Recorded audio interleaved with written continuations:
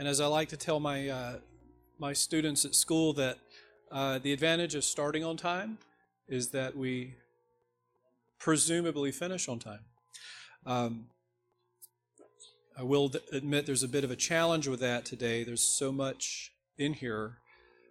So rather than going over, I'll probably just end up talking real fast. So I had the proper amount of coffee to hopefully make that possible. So why don't we come to the Lord in prayer? O Lord our God, we thank you for this opportunity to study your word and to enjoy one of the many hymns that you, in your kindness, have sovereignly provided for us to worship and to encourage us. As I talk through several important issues communicated in this hymn, please, Lord, I ask that you will keep my words from causing any confusion or disunity and help me to correctly communicate these points and to communicate your wonder and the love that you have shown us, your people. And it's in Jesus' name we pray. Amen. Today we're talking about hymn number 469 in your hymnal. I would encourage you to have that open. How sweet and awesome is the place. Just a few points of overview. This hymn was first published in 1707. Make sure I have my clicker.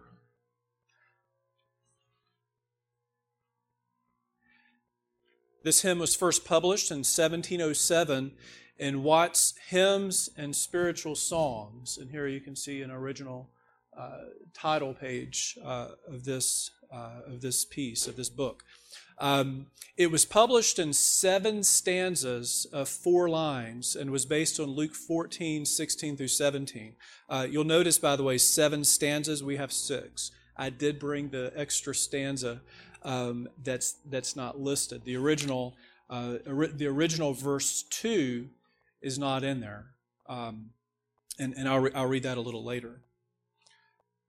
And Luke 14, 16 to 17, which reads, "But he said to him, a man once gave a great banquet and invited many. And at the time for the banquet he sent his servant to say to those who had been invited, 'Come, for everything is now ready.' In the Augustine book of 1849, it was titled, 'How Sweetly Awful is the Place.' And in the Baptist hymnal of 1879, it was titled, 'How Sweet and Sacred is the Place.'" So just a quick point about this, about the title. Some of us in here, including me, are probably old enough to remember when it was called "How Sweet and Awful is the Place." All right, I believe it was number 271 in the Old Trinity Hymnal, which was published in 1961.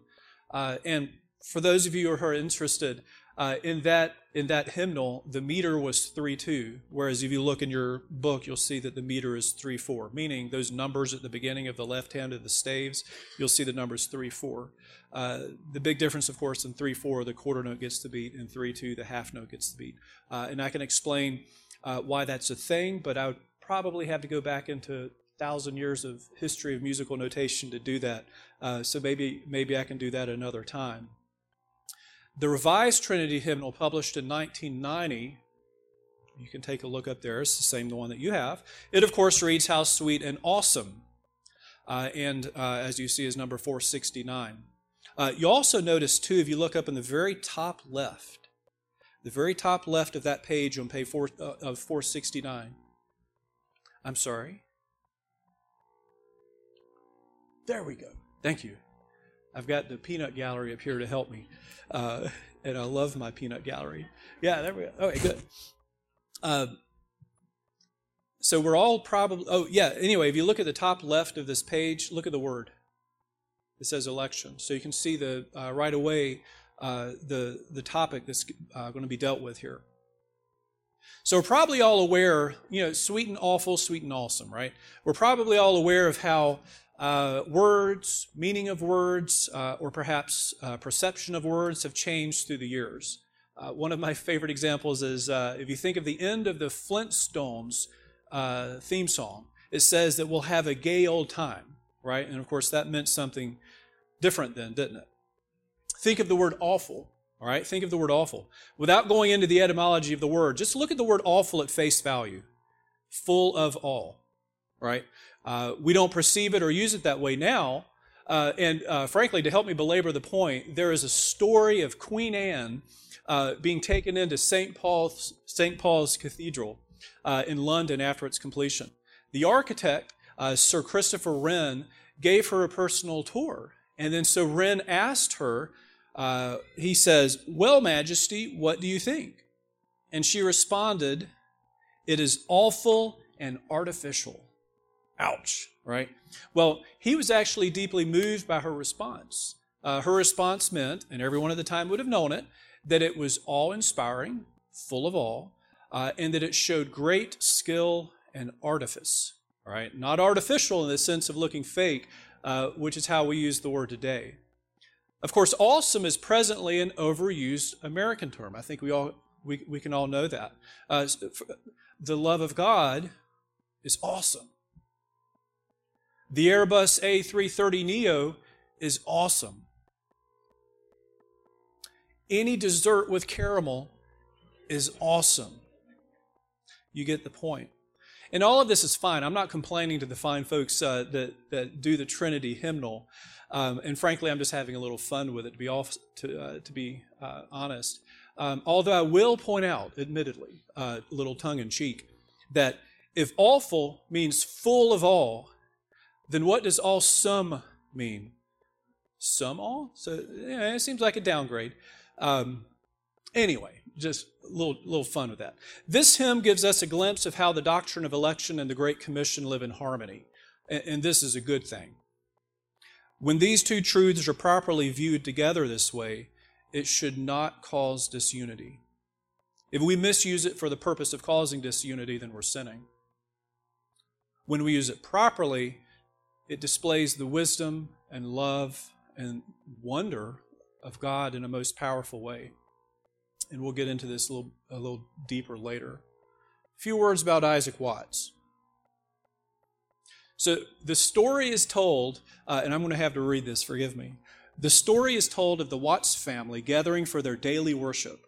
Young 6-year-old Isaac started to chuckle in the middle of a prayer. Not something that Dad was happy about. Apparently, he had spotted a mouse running up the bell rope that hung in the fireplace. And this verse came to 6-year-old young Isaac. He suddenly spits this out. He says, "There was a mouse for want of stairs, ran up a rope to say his prayers." Dad was not terribly impressed, so he reached for a stick to discipline young Isaac. And then young Isaac fell to his knees and he says, "Oh, Father, Father, pity take, and I will no more verses make." Isaac Watts was born on July 17, 1674 in Southampton. He was the son of a schoolmaster and was said to have shown remarkable precocity as a child. He began studying Latin at 4, and he started writing respectable verse at the age of 7. And later, his father opened a school in Southampton, and Isaac's mother wanted to have a competition for all of his students, and it was a competition for writing poetry. And the winner of which would receive a farthing. So the young 7-year-old Isaac at this point wrote the following: "I write not this for a farthing, but to try how I your farthing writers can outvie." When Isaac was 14 to 15 years old, or 14 and 15 years old, he wrote the following 2 brief lines in what was essentially his diary. 1688. Fell under considerable convictions of sin. 1689, and was taught to trust in Christ, I hope. And then the following lines of verse give us a brief glimpse into how he viewed his conversion. And I quote, "How heavy is the night that hangs upon our eyes, till Christ with his reviving light over our souls arise.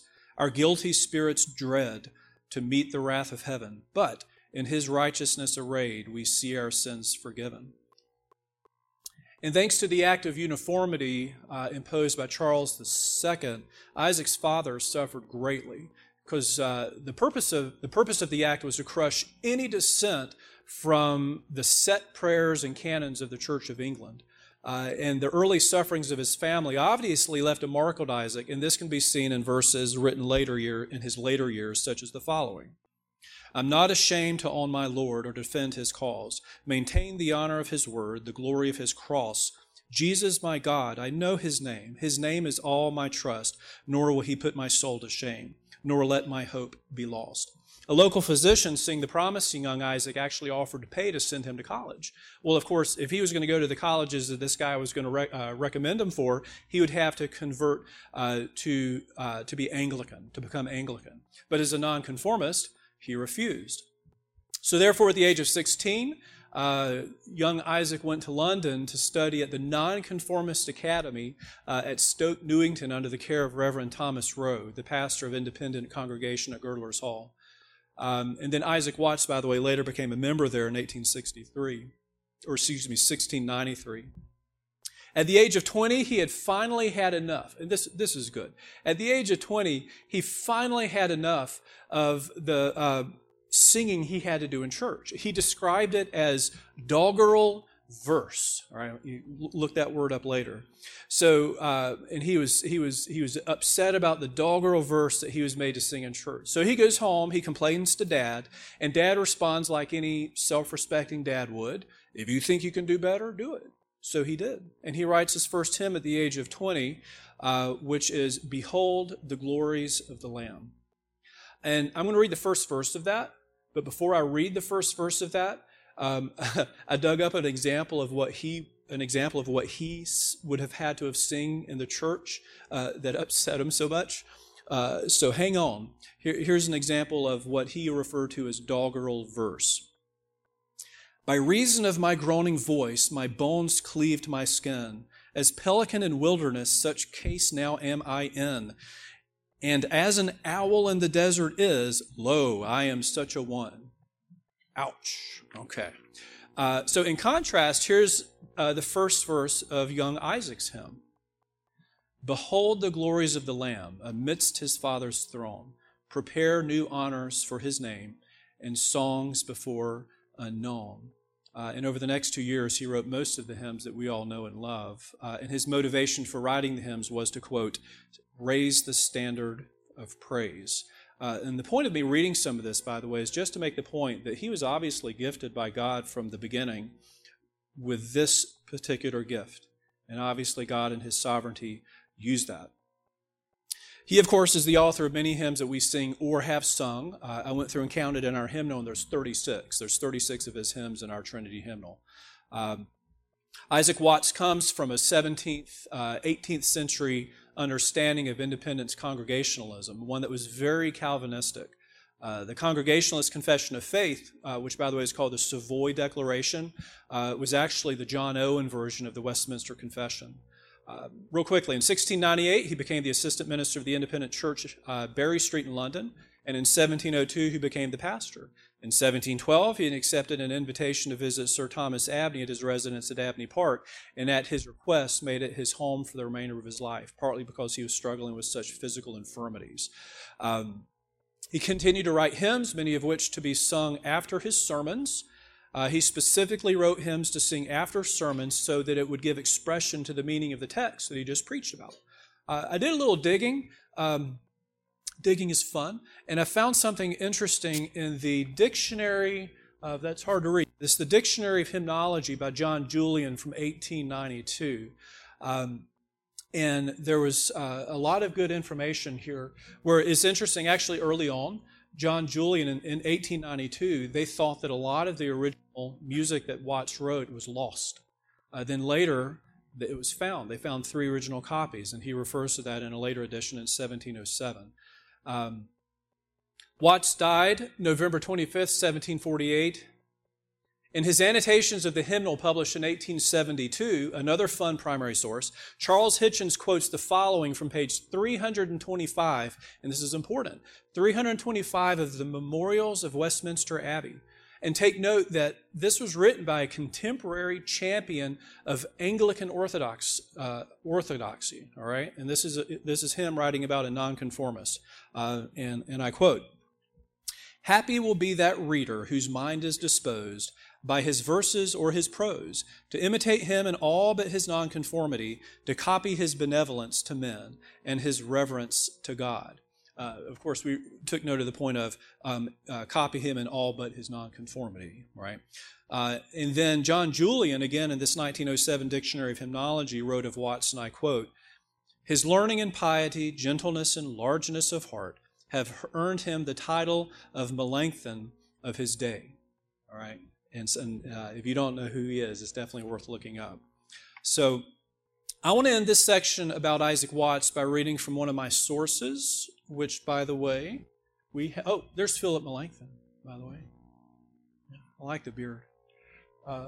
So this is a book, by the way, that's in our library, and I commend that to you. It's a wonderful book. So this is the end of the section on Isaac Watts in that book, and listen carefully. Many years earlier he had written, "There is a house not made with hands, eternal and on high, and here my waiting spirit stands till God shall bid it fly." And it was in that same frame of mind that George Whitefield found him when he visited him just a half hour before his death. When he asked the dying man how he was, Whitefield received the reply, "I am one of Christ's waiting servants." The wait was nearly over, and on 25 November 1748, Isaac Watts was at last ushered into the land of pure delight of which he had sung, and experienced the fulfillment of that hope expressed long years before in this verse he wrote, "Then shall I see and hear and know all I desired or wished below, and every power find sweet employ in that eternal world of joy." In addition to his hymns, by the way, Watts' writings in theology and philosophy were numerous. Among these, just a few examples: Speculations on the Human Nature of the Logos, The Improvement of the Mind, 1741, Logic, which we actually got a copy of and is very interesting to read through. And ironically, by the way, that book was used as a textbook at Oxford, right? Catch the irony. It was used as a textbook at Oxford well into the 20th century. The World to Come, 1745, Catechism, Scripture History, 1732, the Divine and Moral Songs, 1709, and the Psalms, 1719. Real quickly, I want to say a few words about the music itself. Personally, I think this is one of, if not the most beautiful music in the entire hymnal. Music is subjective, so it's totally expected that everybody would have a different one to say, and that's okay. That's a good thing. But for me personally, this is one of the most beautiful hymns, the most beautiful hymn in the entire hymnal, not only in terms of the music, but the text. The tune for this hymn is St. Columbo, not Columbo, but St. Columba, St. Columba, an Irish abbot and missionary credited spreading Christianity in Scotland. So to be clear, there are actually two tunes called St. Columba. One is an Anglican and one is Irish. Ours, of course, today is Irish and based on an old Irish folk song. It was first published in 1855 by George Petrie and was republished in a compilation edited by Charles Stanford, who, by the way, wrote several works for clarinet, which I'm a little bit partial to. It was described as having been sung on the dedication of a chapel in County Londonderry. Some of you might recognize that. The tune was paired with the hymn, "The King of Love, My Shepherd Is," in the English hymnal from 1906. And it was with that pairing that this, at the time, rather obscure tune became popular. As you can see, there are 11 different texts that use this tune. The most common are "How Sweet and Awesome is the Place," and "King of Love, My Shepherd Is." Like Silent Night, which I had the pleasure of talking about the last time I was here, this hymn is in 3/4 time. Why is that important? Well, for starters, you very rarely hear an unhappy tune in 3/4 time. And mainly it's a dance beat. 3/4 all through history is a dance beat. Pretty much all of the dances in history are in 3/4. Not saying that this hymn is the purpose of it is for us to get up and dance while we sing it, but the fact that it is a hymn that should bring joy when we sing it. The melody itself is exceedingly accessible to the congregation. It's easy to sing. As you can see, it just kind of goes up and down the scale. It's very comfortable music to listen to, and it's very comfortable to sing. That's a consideration, by the way, that some churches miss in their zeal to do something new and exciting that they can put in their bulletin, assuming they have a bulletin. They end up choosing music that most of the congregation can't sing. And so therefore most of the congregations end up not participating in this part of worship. Then they become not a congregation, then at that point they become an audience. Only listening to others sing hymns is not what we're supposed to do in worship. All right? We're supposed to do that, but we're also supposed to sing. Think of it this way. If everybody did nothing but listen, then there would be nothing to listen to. All right? So we all participate in worship. Not to mention, by the way, that the fact that the melody is relatively easy to sing frees our mind up to pay more attention to the text. And that's equally important. You'll note in the hymnal that although the tune itself is probably 200 or 300 years old, it was actually, the arrangement we have is from 1990. All right, real quickly, I just told a fib, I think. Not real quickly, but I'll do the best I can. The text. This hymn deals with a doctrine that is left alone, largely left alone in the universal art of hymnody, election.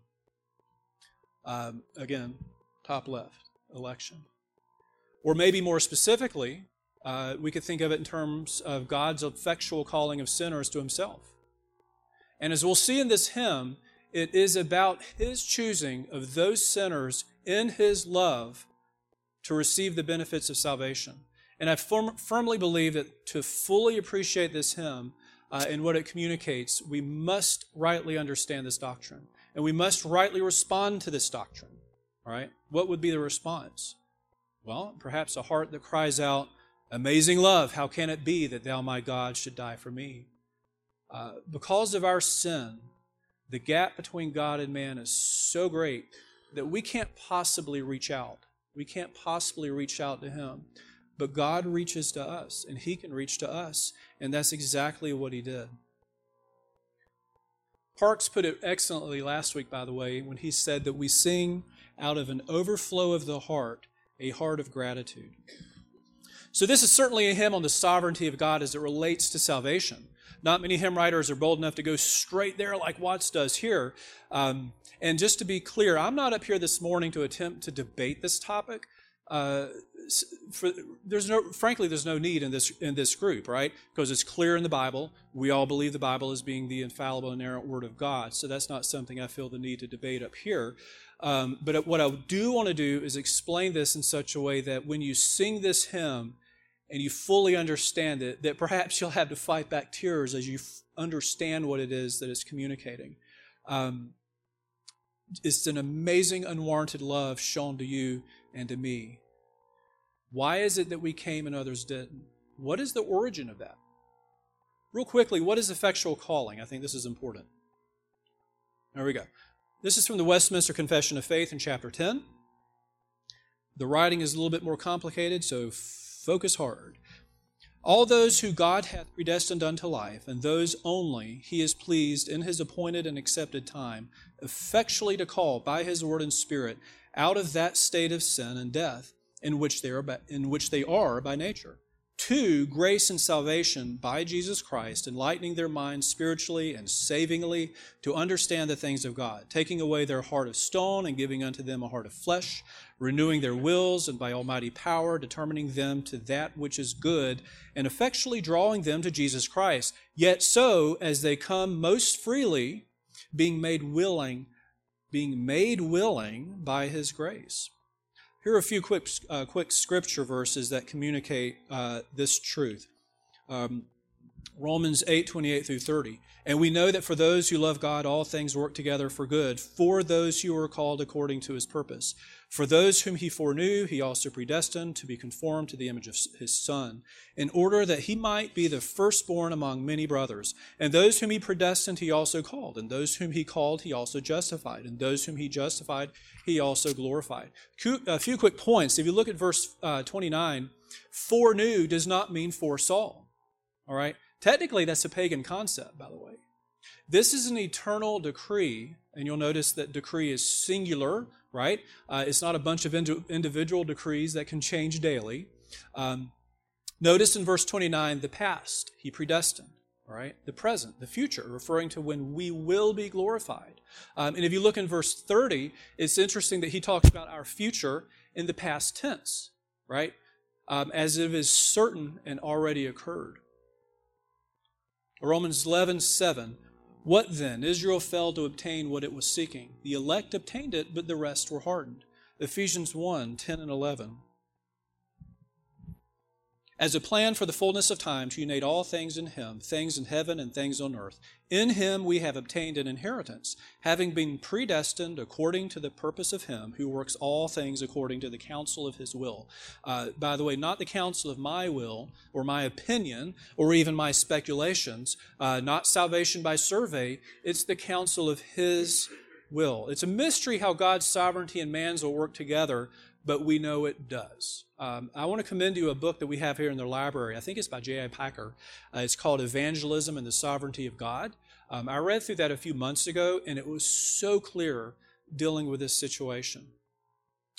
He doesn't create a straw dog argument. This is important. He doesn't create a straw dog argument as many on both sides of any argument tend to do. He presents them both honestly and explains it and resolves any seeming contradiction you might think exists. He refers to this apparent contradiction as an antimony, as it is an apparent contradiction between two truths. All right, so we talk about paradoxes and dichotomies. What's interesting here is that it is two truths that are seemingly contradictory. In this case, of course, there is no contradiction. It's perhaps a secret thing that belongs to the Lord, right? Deuteronomy 29:29. But our mandate, our responsibility is to understand the word that He has revealed to us. We can trust in God's character and remember at the end of the day, salvation is by grace alone. We all know this, through faith alone. We all know that. We say that, we hear that, we read that, we agree with that when somebody says it. But the question is, do we live it? All right, and the word is alone, not mostly or partly.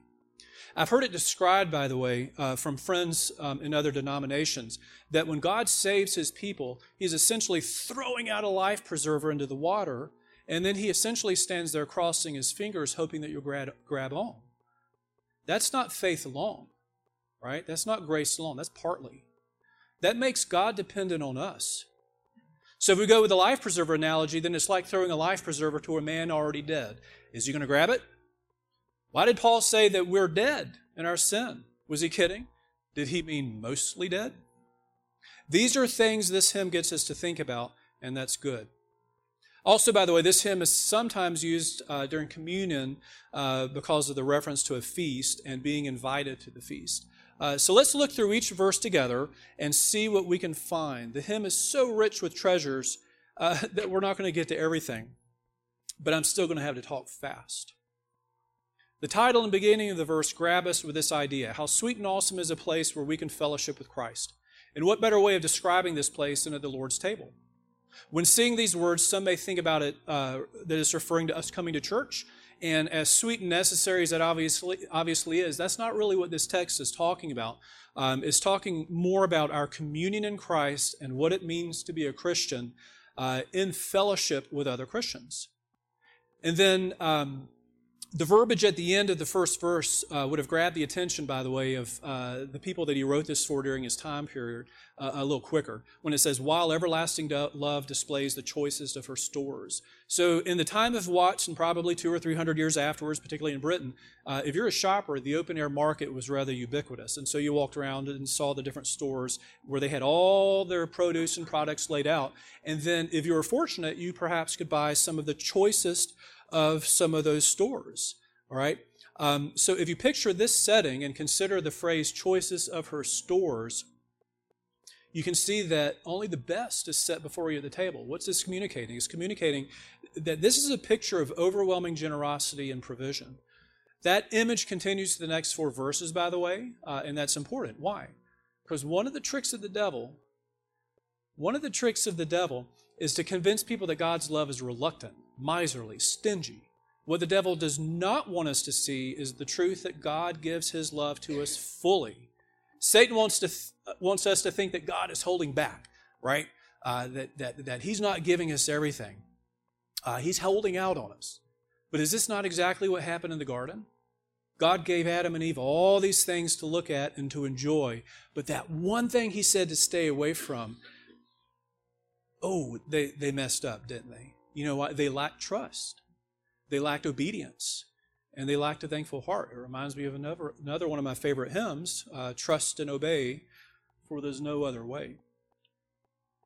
Verse 2, why was I invited to this feast? We could think of the call from Matthew 11:28. Come unto me, all you that are weary and heavy laden, and I will give you rest. Some hear that voice, some don't. Why? Why do some of my friends not hear it? Or perhaps as I continue to pray for them, why have they not heard it yet? Friends, family members, and so many others do not hear his voice. Why did I? Why did you? Why was I made to hear it? Was it me? My intuition? My cleverness? Was it something special about me? Was it my tie, which Abigail put out for me this morning? Thank you. This hymn drives you to think about this truth, right?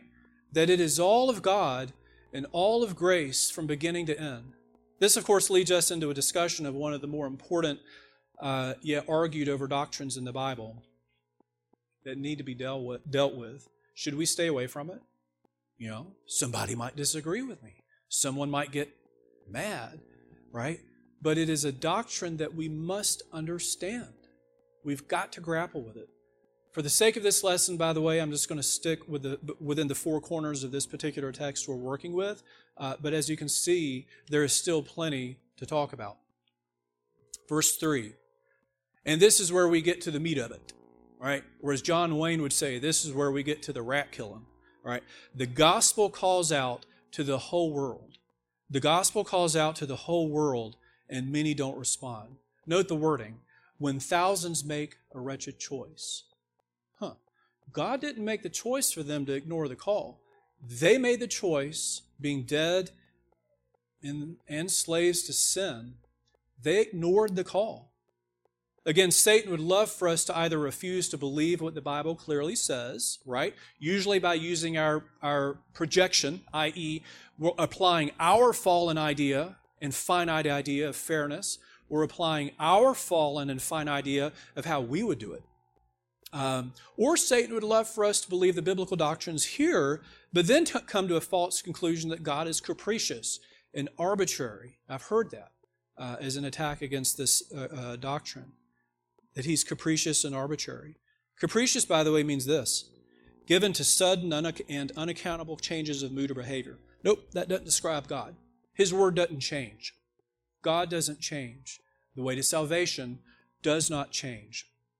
What about the word arbitrary? Arbitrary means based on random choice or personal whim rather than any reason or system. Does that describe God in any way? No. We see God's peaceful, orderly design. We see God's peaceful, orderly design within His person and His creation. 1 Corinthians 14:33. So I think I pointed this out previously in one of my talks, that as a North Carolinian, particularly from Charlotte, I am in fact contractually obligated to every so often quote Billy Graham. So you might think, how am I going to quote Billy Graham for this discussion? In context of God's order and control of all things, he says the following, and I quote, "The trouble with our modern thinking is that we have a conception that God is a haphazard God with no set rules of life and salvation. Ask the astronomer if God is a haphazard God. He will tell you that every star moves with precision in its celestial path. Ask the scientist if God is a haphazard God.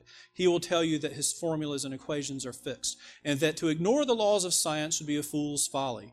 If the laws in the material realm are so fixed and exact, is it reasonable that God could afford to be haphazard in this spiritual realm, where eternal destinies of souls are at stake?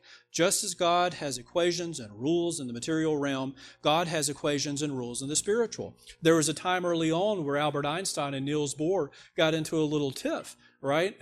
Niels Bohr, of course, was all about quantum mechanics, where he said it was all about indeterminacy. Albert Einstein with general relativity, they're searching for some sort of unified field theory. But Albert Einstein's response to Bohr was, God does not play dice. All right, so even Einstein understood that. As believers, our hearts have tasted of God's goodness and grace.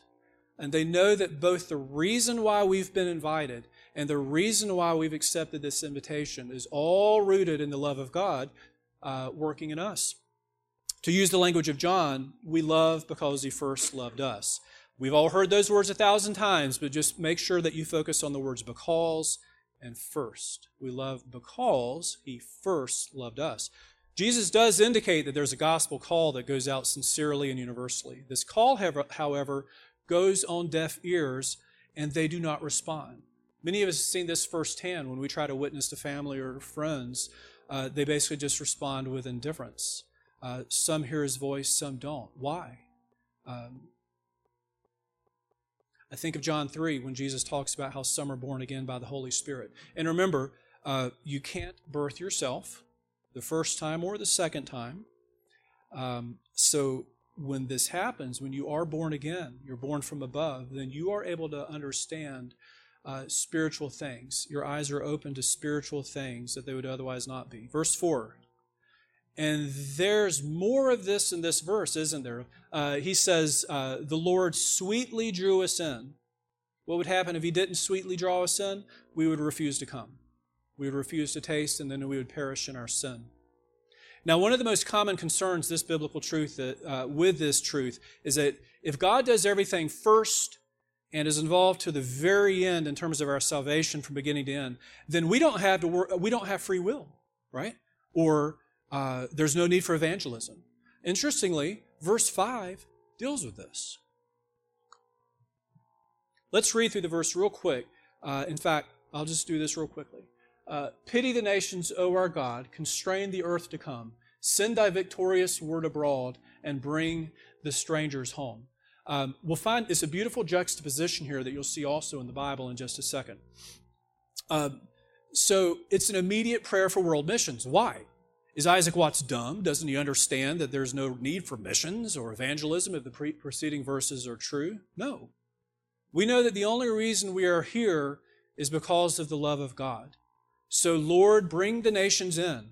It's the exact flow of logic that we have in the song. And I'm not dumb either. I get the fact that some people can see this as a contradiction, but it's not. Think of this.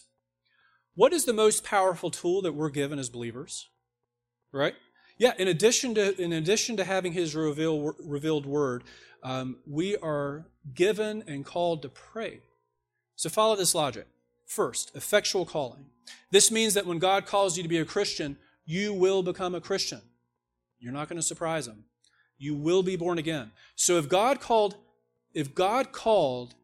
everybody in the world through history to become a Christian, then everyone all through history would be going to heaven. And we know this isn't the case. Matthew 7, 13 and 14. Enter by the narrow gate, for the gate is wide and the way is easy, that leads to destruction. And those who enter by it are many. For the gate is narrow and the way is hard that leads to life, and those who find it are few. So therefore God has not called everyone in this sense to His table. Second, do I or anyone in this room somehow mystically know who God has called or not called? No. Also, and don't forget this, as Parks reminded us last week, God lives outside of time. Any idea that we might have of unfairness with this whole doctrine could only actually be considered unfair if God was bound by space-time the same way as we are as finite beings. I often make this point to someone who tries to say it's just foreknowledge, that God looks down the corridor of time and He sees that you will put your faith in Christ, and therefore He puts your name in the book of life. Okay, so does God have the ability to be surprised? In other words, if throughout history God knew I was going to make a left turn at this stoplight, am I going to surprise Him and get to that stoplight and make a right turn? No, all right? I will make that left turn. And by the way, who is it making that left turn? I'm doing it. I mean, there's not like some divine hand coming down and forcing me to do that. If God knows before time that you would put your faith in Christ, do you have the ability to surprise Him and not put your faith in Christ? No. So it is before the beginning of time, shall we say, written in stone that you will be saved. Did you write that in stone, or did somebody else write that in stone? I think we know the answer. Pastor David said it last week when looking at Ephesians 3. God set us apart for salvation before the beginning of time. Psalm 103, the love of God is from everlasting to everlasting. Names were written in the book of life before the foundations of the world. If we at any time pray to the Lord for someone's salvation, then we obviously understand this concept, that God must move first, right? Because otherwise, what are you praying for? If you don't believe or understand this concept, then you're forced to believe that praying to God for someone's salvation will do no good. So there's no need to do it. Because remember, in that view, God is just standing up, crossing his fingers, hoping that you're going to grab the life preservers. Those who understand the Augustinian view of election are often accused of marginalizing the need for missions and prayer. Yet we understand that God works in the heart of man and uses the means of our prayers to bring it to pass. Those who believe that man initiates the act of his own salvation are actually marginalizing prayer. Because then there's nothing for you to pray for. There's nothing for you to ask God to do, right? They're essentially depending on one man to convince another man. That's what we call man-centric. And now to close the loop. When does God determine one's salvation? Right? And think of this in context of praying for somebody's salvation.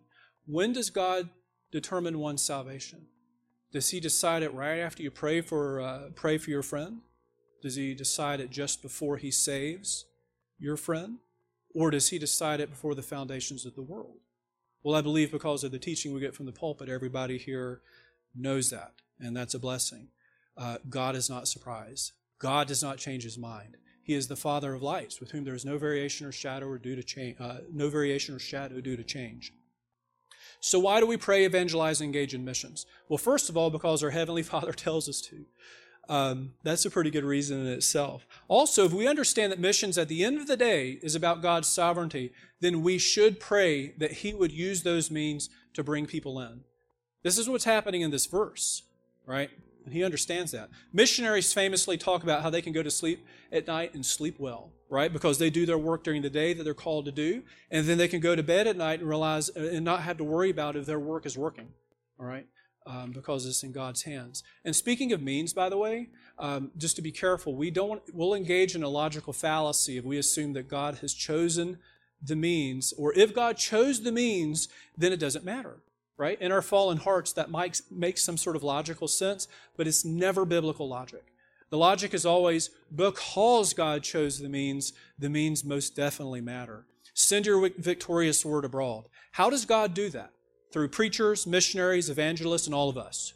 God in his love sent the invitation, enabled us to respond to the invitation, and has given us a call to approach the throne of grace and to ask God to go to the nations with that invitation. Remember, if that's how you came to know the Lord, that's how others are going to come to know the Lord. We have the joy of being his, his emissaries, if you will, in all of this.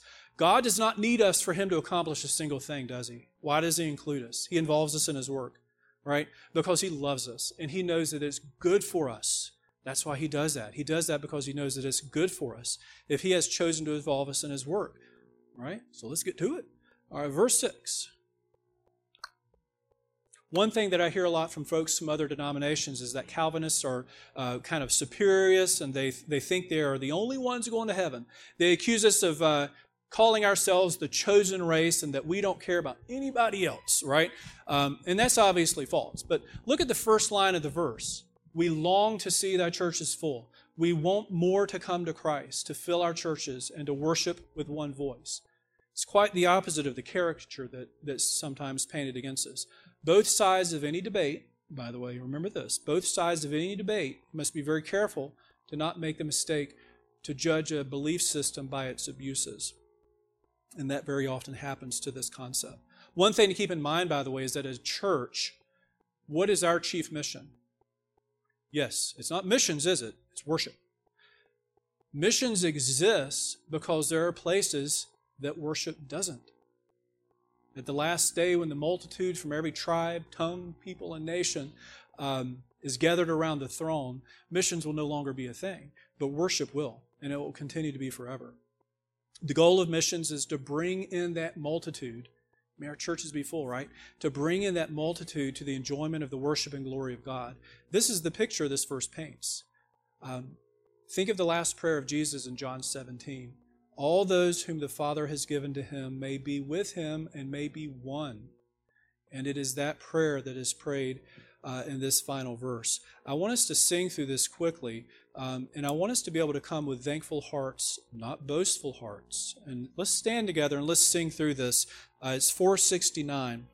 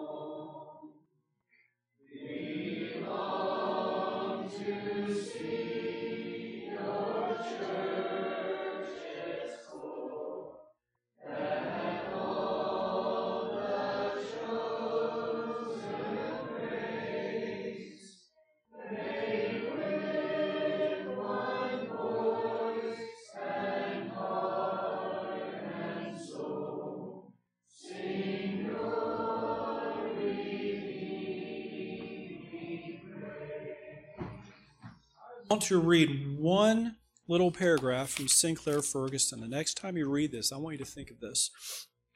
And I apologize for leaving us late here. Explaining, let's see, Dr. Ferguson writes, the chief reason for this weakness of the Christian church in the West, for the weakness is of the weakness of our witness, for the lack of real vitality in our worship, probably lies here. We sing about amazing grace, and we speak of amazing grace, but it has far too often ceased to amaze us at all. We have lost the joy and energy that is experienced when grace seems truly amazing. Every time we ever sing this hymn, I want you all to think about those words and think about how it applies to you. Let's pray together. Precious Heavenly Father, thank you for this time of learning and fellowship. Please bless us this morning as we come to worship you. By your Spirit, I pray that you will help us to worship well in spirit and in truth. In Jesus' name, amen.